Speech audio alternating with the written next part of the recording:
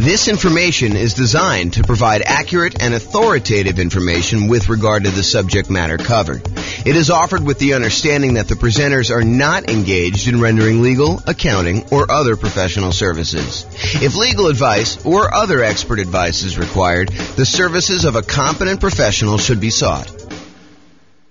Welcome to the Killeen Real Estate Investing and Real Estate Financial Planning podcast. Learn all about investing in real estate in Killeen, Texas, with a combination of real estate financial planning and modeling with numbers specific to Killeen, plus syndicated, more generalized recordings of live and pre-recorded real estate investing classes, not all of them specific to Killeen.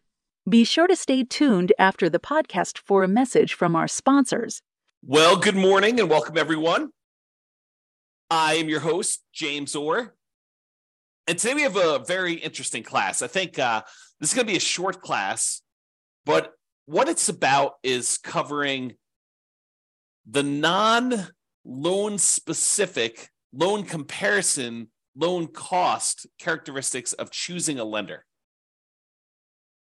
You know, I think a lot of real estate investors, they might call up 1, 2, 3 lenders and compare rates, compare the cost to get the loan.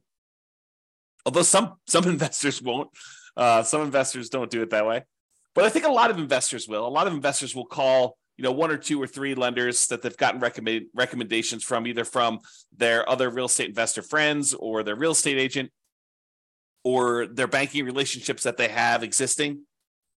And they will try to get quotes for their lender. And they will compare lenders based on, what interest rate can I get today? And what are the costs associated with getting that loan? Because some of the costs they vary. They're hard to compare, as we will cover in a completely different class where I talk about how do you compare and evaluate different lenders based on these kind of like costs. There's a whole class coming on that. But today it's the opposite of that. It's not the opposite. It's a supplement to that. It is the kind of like non-monetary, non-direct loan comparison attributes for selecting a lender for real estate investors. Because, as you will find out, it's not always exclusively about price.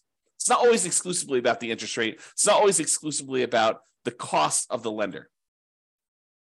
There are non-financial selection criteria for choosing a lender to work with as a real estate investor. We'll cover all the financial selection stuff in the class where we talk about how to evaluate mortgages comparing lenders. I'm not going to go over that today because we'll cover that very specifically. But really, this is stuff like, how do you find a good fit for your dream team? How do you find someone who understands and works with your goals, right? So you don't want to go out there and just choose a lender that has the absolute lowest price. If you need help with someone who's going to sit down with you and make a plan with you and help you understand what it's going to take for you to be able to buy 10 properties or 15 properties over the next whatever time period you're doing it.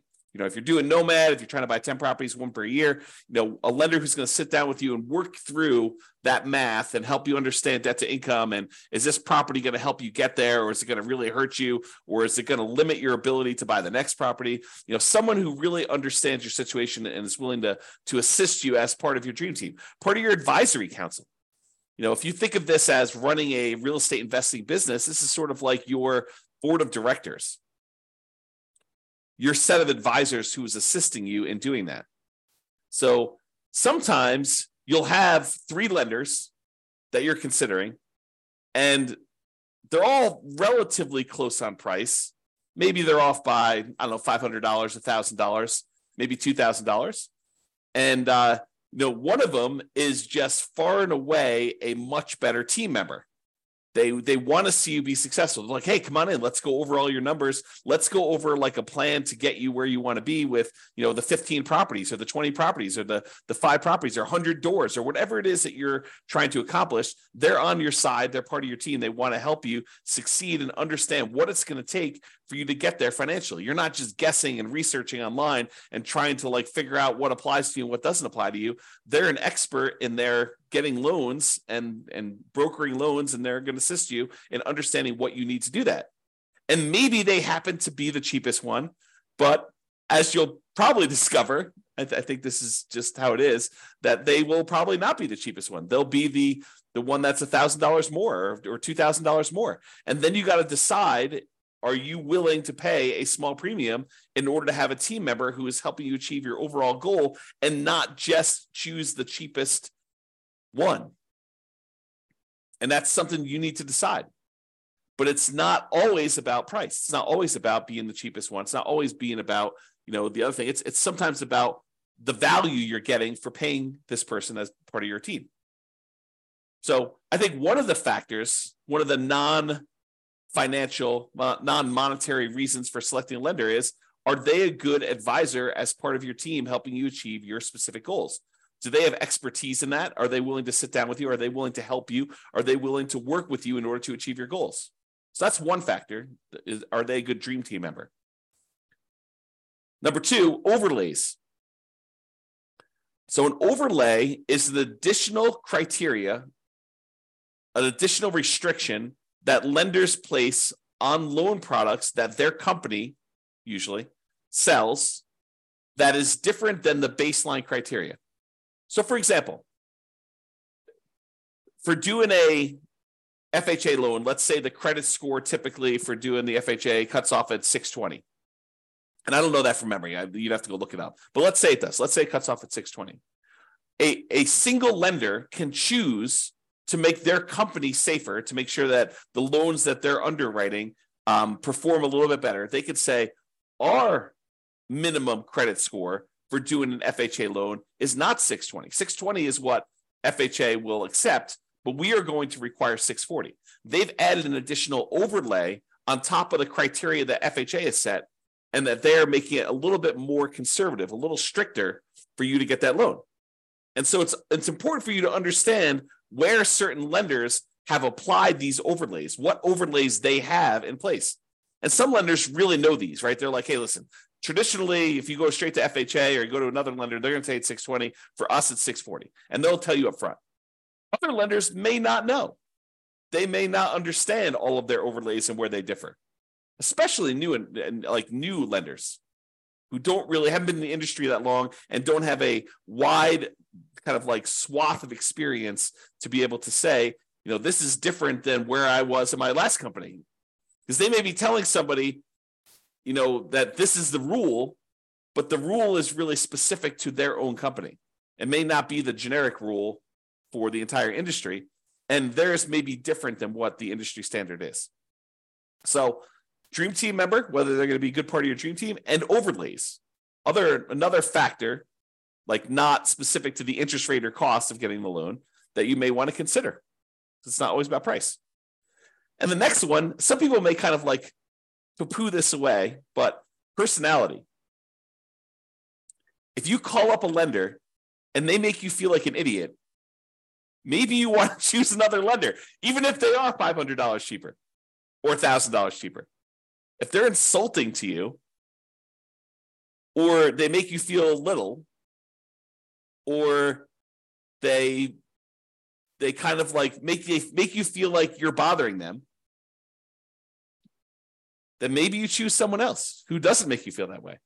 I think personality is a big factor in do this. And it's sort of related to Dream Team, but I think it's slightly different, right? I think there's a personality component, is this going to be someone who I can communicate with because they are a good fit, they mesh well with my personality, and you might be willing to pay a small premium for that. Okay? So personality is another one. What about accessibility and communication? I had a couple lenders. A client of mine was trying to use, a couple of clients of mine were trying to use a lender. And this was during a time when the market was ridiculously hot. We were like getting 20 offers on properties. And so you had to be like very aggressive. And sometimes you're doing things like after work and you're trying to call a lender to get a lender letter so that you could actually submit your offer and be competitive. And you're competing against, I don't know, sometimes 5, 10, sometimes 20 offers on properties. And you really wanted to come across with your best foot forward and kind of be a strong candidate. And so early on in the process with this particular buyer who wanted to use this particular lender, I call up the lender. I say, hey, listen, we're going to be going out looking at properties tonight. Can I get your cell phone in case we're ready to write an offer so I can get a lender letter from you so we can make our offer, make this buyer look as strong as possible and hopefully get their offer accepted? And he's like, no, I will not give you my cell phone. I only work 8 to 5. This was a bank. This was a local bank.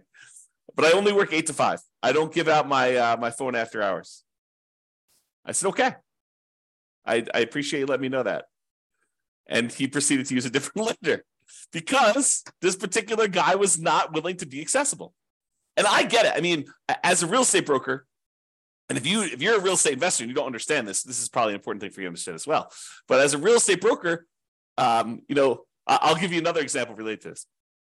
So my wife and I were about to celebrate our 26th wedding anniversary, married 26 years at the time. We're married longer than that now. And so we had planned on doing, something fun for our 26th wedding anniversary, kind of go out to dinner and stuff like that. And the client we had been working with to kind of look at several properties called us and said, hey, listen, a property just hit the market. They don't know it's our anniversary, right? They have no idea. They call us up at like 6:00. Hey, this property just hit the market and really hot market. And I know we've been looking for a while, but I think this one might be the one. Can we go look at this? And so what do? I mean, you're planning on going out with your wife to celebrate your 26th wedding anniversary. It's not like a national holiday. They had no idea. But, I think there's part of me thinks that there's a fiduciary obligation as a real estate broker where you have to do what's in the best interest of the client. And in this case, it probably was in their best interest to go see this property. And so that they didn't miss it. Now, you could argue, hey, James, get someone else to cover for your business. Yeah, that's definitely a possibility. You could have done something like that. But there's this weird sort of like inconvenience of you had planned on doing something for your wedding anniversary, and someone calls up last minute and they're like, hey, I really need something, and it needs to be now because if we wait till tomorrow, they could have 27 offers. And if we get an offer in tonight, there could only be 6 offers. And if we make an offer that's really, really compelling and, that makes sense, it could make it to our advantage to do this offer right now. And so there's this kind of weird trade-off between being available, being accessible, being kind of someone who jumps and does what needs to get done in order to get offer accepted versus, nope, I don't take calls after 5. Kind of an interesting thing. So maybe for you, accessibility could be an issue, or it could not be an issue. You're like, hey, listen, I get it. I'm the type of person that I'll wait till the next day. If we don't get this one, that's just the cost of doing business. If that's you, that's fine. And maybe it doesn't matter. But some people, it does matter. And that could be a selection criteria. How accessible are they? How communicative are they? And a lot of times for communication, you won't know until after you're done with the transaction, after you're done with the first one. Although you can get some hints early on. But some people, they're really good at the aggressive follow-up to get the person to say, hey, I'm going to go with you. And then they disappear while you're under contract because they're really, really good at following up with everybody who's calling in, but not really, really good about doing the deal and doing the communication of, okay, this is where you are in underwriting. This is what we still need from you. This is how we need to do this. And some of them kind of refer that out to, their team members. They have their team members calling, and maybe their team members aren't great at communicating, or they're not great at keeping you in the loop and stuff like that. And so, it could just be, that person's really great, but their role is as rainmaker, and their role is not to keep you informed about how the loan is going, or they don't perceive their role as being that. And maybe the company doesn't perceive their role as being that. They're like, hey, listen, your job is to go out there and get business, and then we will take care of them from then. We'll have, we have admin people and underwriting people, and, there'll be other people following up with your guys, but your job is to go and meet people and to bring in new guys. Something to consider. If you're writing an offer, especially like on a weekend, and you need to know from the lender how much can we ask for in seller concessions, because in this particular property, you need to have seller concessions in order to make your numbers work, and you can't get a hold of them, that could be potentially problematic with you getting your offer accepted, because seller concessions could be a factor in whether it makes a deal work or not. And if you don't know the boundary conditions of seller concessions, you weren't planning on doing it, but this property, it really needed to happen, and you're trying to get a hold of a lender on a weekend, and the lender's not around, could be potentially problematic. So that's important to understand. This reminds me, I think we're going to cover this very briefly here in a second, but it reminds me, I'll make this point now. Just because someone is really, really good at explaining to you the loan programs does not mean they're good elsewhere. Someone who has knowledge, and this is more of a generalized thing in life, right? I teach a lot of real estate investor classes. And so when I'm up in front of the room, if I'm really good at presenting class content, which you may or may not think that I am, but if I'm really, really good at presenting class content, people automatically assume that means I'm a good real estate broker, which may not be true. Think about that, right? The skill of being a good stand up in front of the room, class teacher, presenter sort of person does not necessarily mean that I am a good fill out a contract, understand contract law, understand showing properties, be able to get you in there, good negotiator, understanding market stats, although market stats might be part of the presentation skill set, or being able to analyze what the market stats mean. Like the skill sets for those different things, they don't necessarily lead A to B.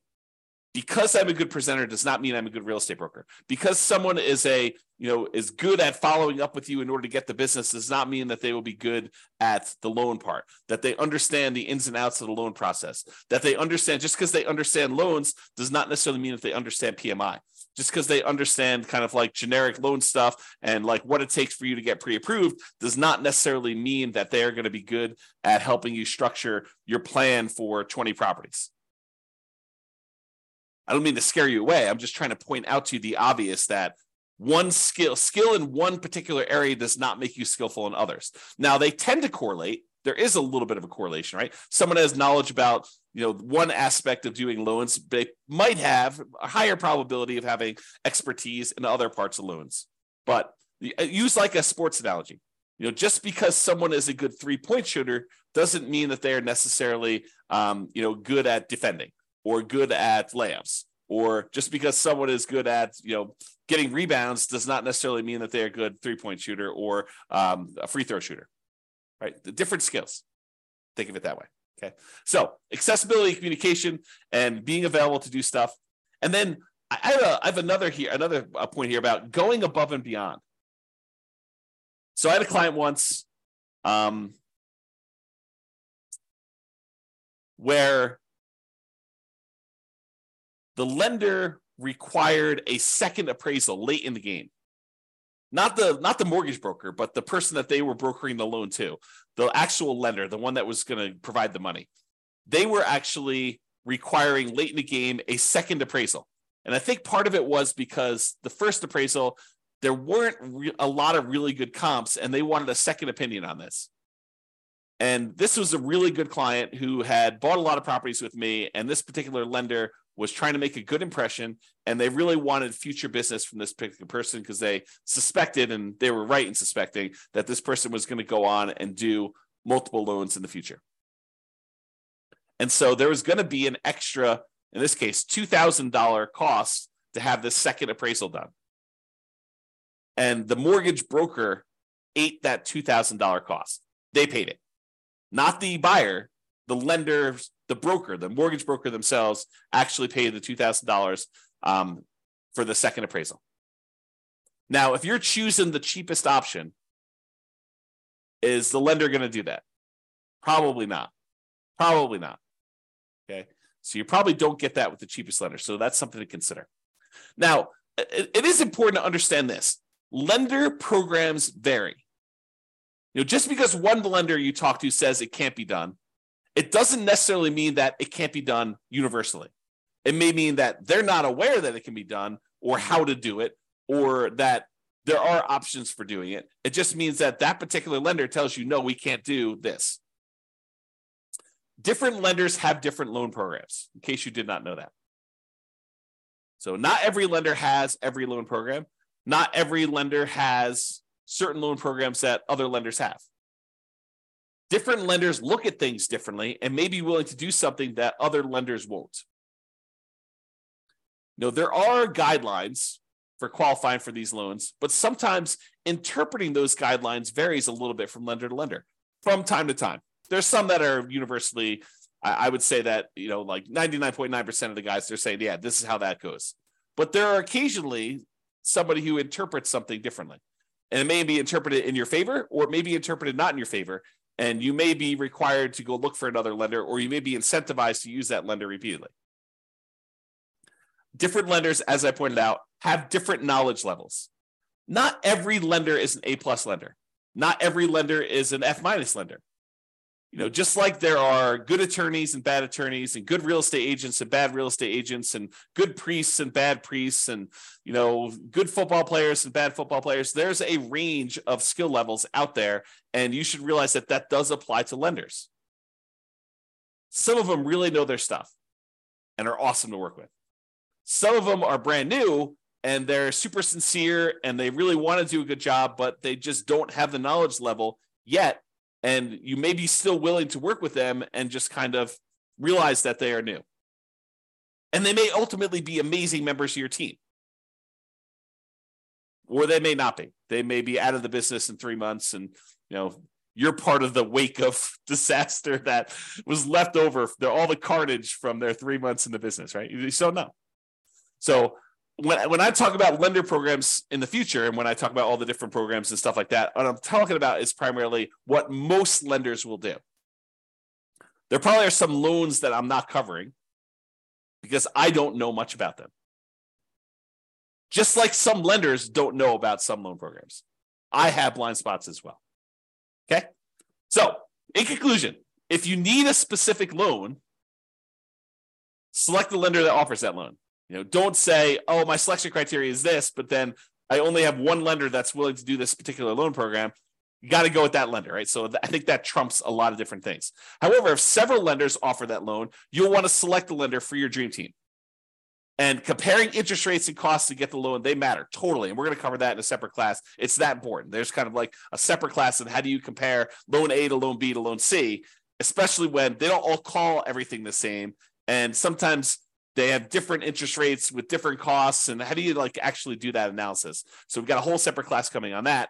But there are other non-financial aspects to considering a lender, and that's what we hopefully covered today to give you some insight as to some other things you'll want to consider. And if you have some other ones, maybe point out to me some ones that you have that might be good there too. That's all I got for you. This has been James Orr. Hope you have a great day. Bye-bye for now. With home prices up, mortgage interest rates up, and rents up, but not quite enough to counteract the higher prices and interest rates, cash flow on rental properties in Killeen is harder than ever. Book a call with the Real Estate Financial Planner to apply our proprietary 88 strategies to improve cash flow on your rentals. See the show notes for a link to schedule your call and improve your cash flow today. If you're a real estate agent, lender, or professional in Killeen that wants to help our real estate investor listeners, consider reaching out to learn about collaboration opportunities with this podcast. We'd love to add more value to our listeners by having you assist our investors buy, sell, and finance their real estate investments. See the show notes to schedule a call to discuss collaboration opportunities.